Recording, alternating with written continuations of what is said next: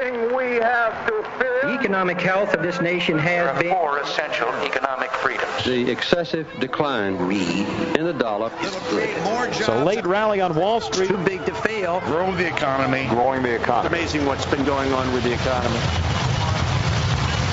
Welcome. This is Money Talks. Money Talks. Good morning. What up, fam? You're listening to Money Talks, Atlanta's longest-running, most respected money show on the radio. I'm Troy Harmon here today with Jennifer Thomas and Peter Lynch. Good morning. That Peter Lynch. He's a little bit different than the one that got so famous for beating the market like 10 years in a row and then I thought that's who he was. You're telling me that's not the Peter Lynch? According to him, you would not be the only person to have made that mistake. But he is the real Peter Lynch, at least around here. I am. Yeah, he's Hensler Financial's one and only Peter Lynch. How about that? So it's the first time, usually when I say that, what up, fam, I'm trying to be a lot hipper these days. Just saying hip made you not hipper. Well, of course. I mean, this is the way it works. I act this way around my kids and annoy the stuffings out of them, and that's always a lot of fun for pretty much any dad. I think it's that's fun the only to reason that kids. you really have kids is to annoy them, right? Yeah, it's an outlet of some them. sort. Yes, of course. Yes. And when they're young girls working toward womanhood, it's real easy to embarrass them. It doesn't take much. Not much at all. But anyway, so I'll continue that. But this is the first time I haven't had a millennial. Usually we got so many young folks around here. Are you calling Peter and I old? No, I'm calling you not millennials. Same thing. So, we have a bit more mature crowd today. Jennifer holds the CFP designation and is the manager of our planning and implementation department around Hensler Financial. So she's got a wealth of knowledge going a few years back. She is quite a young woman, but, still... Yeah, I'm 1 year short of being a boomer, so. Yeah, so there. She's I always call Casey Grandpa Millennial. Yeah. So does that make you Grandma X? Pretty much. Grandma X. How about that? I like it. So anyway, we now maybe we that have should be my grandmother name. Grandma X. How about that? If you started wrestling, it could be a good name for that too. How about that? I think we did discuss you've got a grandchild on the way. Yes. And you're concerned about Any what day. your grandchild might call you. Yes. And, so I think we've about worked it out, right? Maybe. We'll see. Yeah, well, when the kid comes along, a lot of times they have a name mind of their own. They can name you themselves. Yeah, so. if she's like her grandma at all, she's definitely going to have a mind of her own. Anyway, along with Jennifer, we have Peter Lynch, as we've already discussed, and he too is a financial planner in our financial planning department. Actually, you're called an associate, I think, around here, right? Yes. Is that right? Yes. Yeah. But you do function as a financial planner to those on the outside, right? I do. Our clients. All right, so having all that laid out, our market this week actually was up. I tell you every week it's going to be up. Yes, I'm a broken record, and I let you know that right off the bat.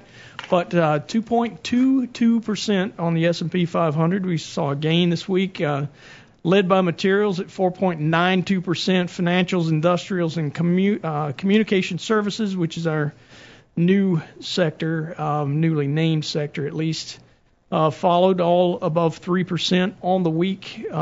We did have a few that were down. Real estate was almost flat, negative 0.02%. Utilities down 0.39%, and consumer staples down 0.54%. All of which are what we would consider interest rate sensitive sectors. They tend to do well when interest rates decline, and they're bond-like in that regard. But this week we did see some higher interest rates in several spots in the yield curve, and I've been talking about this quite a bit lately. Our yield curve is still got a real weird shape to it. It's very flat. Between the 1 month yield on the government Treasury securities, we got 2.41%.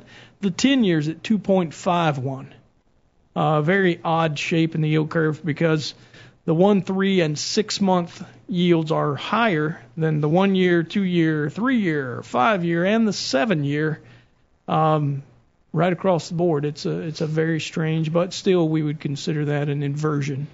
And what we've been looking at lately is the 3 month versus the 10 year. And with that being the case, you know what? I think I read this wrong. It's still inverted in some of the curve. It still has that weird cup shape, almost like a Nike swoosh if you look at it in chart or graph form. But we did see some higher yields in the middle of that. 12.5 basis points or 0.125%. Growth in the 1 year, 20 basis points through the 2, 3, 5, and 7 year on out to the 10 year. So we saw a bit of a steepening in that particular piece, but it's still really relatively flat. 2.42.5%, 2.425 on the 1 month versus the 10 year at 2.72. So 30 basis points there. Yeah. What I was quoting you the first time was about a month ago's yield curve where we did have that inversion, and the inversion lasted almost a month. So, you know, it's still one of those strange situations. I think I heard this morning some Fed talk about maybe having interest rates increase in months to come, but the market still doesn't reflect that. We're still seeing the options market say. I looked just a few days ago, middle of the week.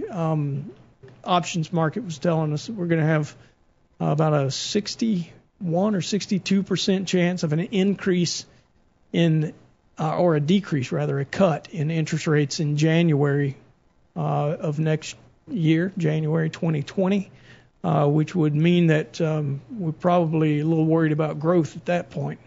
And still looking at no changes for this year?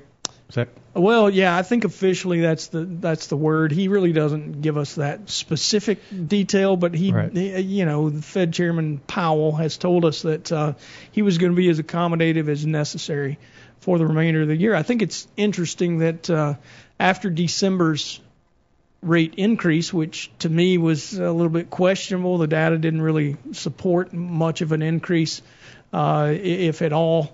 You know, the president was against it, but he raised it anyway. It's almost like he politicized, he being the president, politicized the deal in that regard, but the Fed pushed against it, and maybe not to the benefit of all, because it was shortly after that we started seeing that inversion, that weird shape in the yield curve come on. Why do we worry so much about it? It's one of the biggest indicators that has been proven for quite a long time.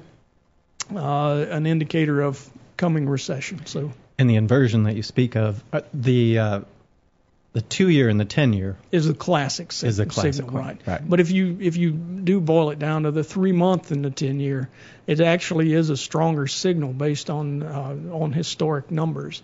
It's just not the one that's watched so closely. Okay. Without a doubt. So we got some information this week on economic data. Some of the things that popped up as interesting. There are very few of these that are real positives. We did see retail sales go negative, slowing by 0.2% versus an estimated positive 0.2%. Although January, this was February numbers reported this week, but January sales were actually revised higher to 0.7%. So kind of strange there. Home sales reported at 667,000 versus a consensus of between 620 and 630,000, so better than expected, led by increases in the Northeast and the Midwest regions. It might be that spring is here and folks are feeling a little more likely to get out and start shopping for homes. And those, again, are new home sales. Personal income rose 0.2% in February, which was slightly under the consensus forecast of 0.3%. Half of the total income comes from wages and salaries, which increased 0.3% in February. Receipts on assets, which is generally business owners, was down 0.7%, so followed the bigger decrease of 3.7% in January. So not as bad as January. Maybe we do see things turning a little bit there. One of the things that we see also that's highly correlated with GDP is ISM Manufacturing Index. Down slightly from the forecast, but actually it hit 55.3. Anything above 50 in this regard is a positive. It's showing growth, but it's still down slightly from previous month. So not a huge thing to talk about. We already talked about interest rates. One thing that follows that quite often, we got the mortgage application survey this week, which told us that they increased by 18.6%. That is a huge increase. And most of that increase is due to refinancing. Refinancing applications increased by 22.6%, something you generally see in a rising interest rate environment. But it's really strange to me that we would see it when it is with interest rates so low. Some pretty big numbers. Big numbers, yeah. Well, we're going to take a break right here. You're listening to Money Talk. Stick around. We'll come back with a Dog of the Week and answer some financial questions.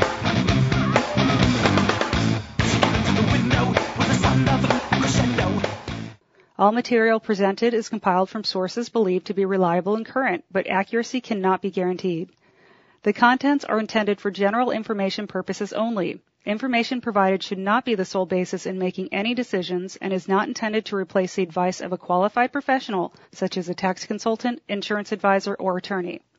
Although this material is designed to provide accurate and authoritative information with respect to the subject matter, it may not apply in all situations. This is not to be construed as an offer to buy or sell any financial instruments. It is not our intention to state, indicate, or imply in any manner that current or past results are indicative of future profitability or expectations. Portfolio holdings discussed are subject to change.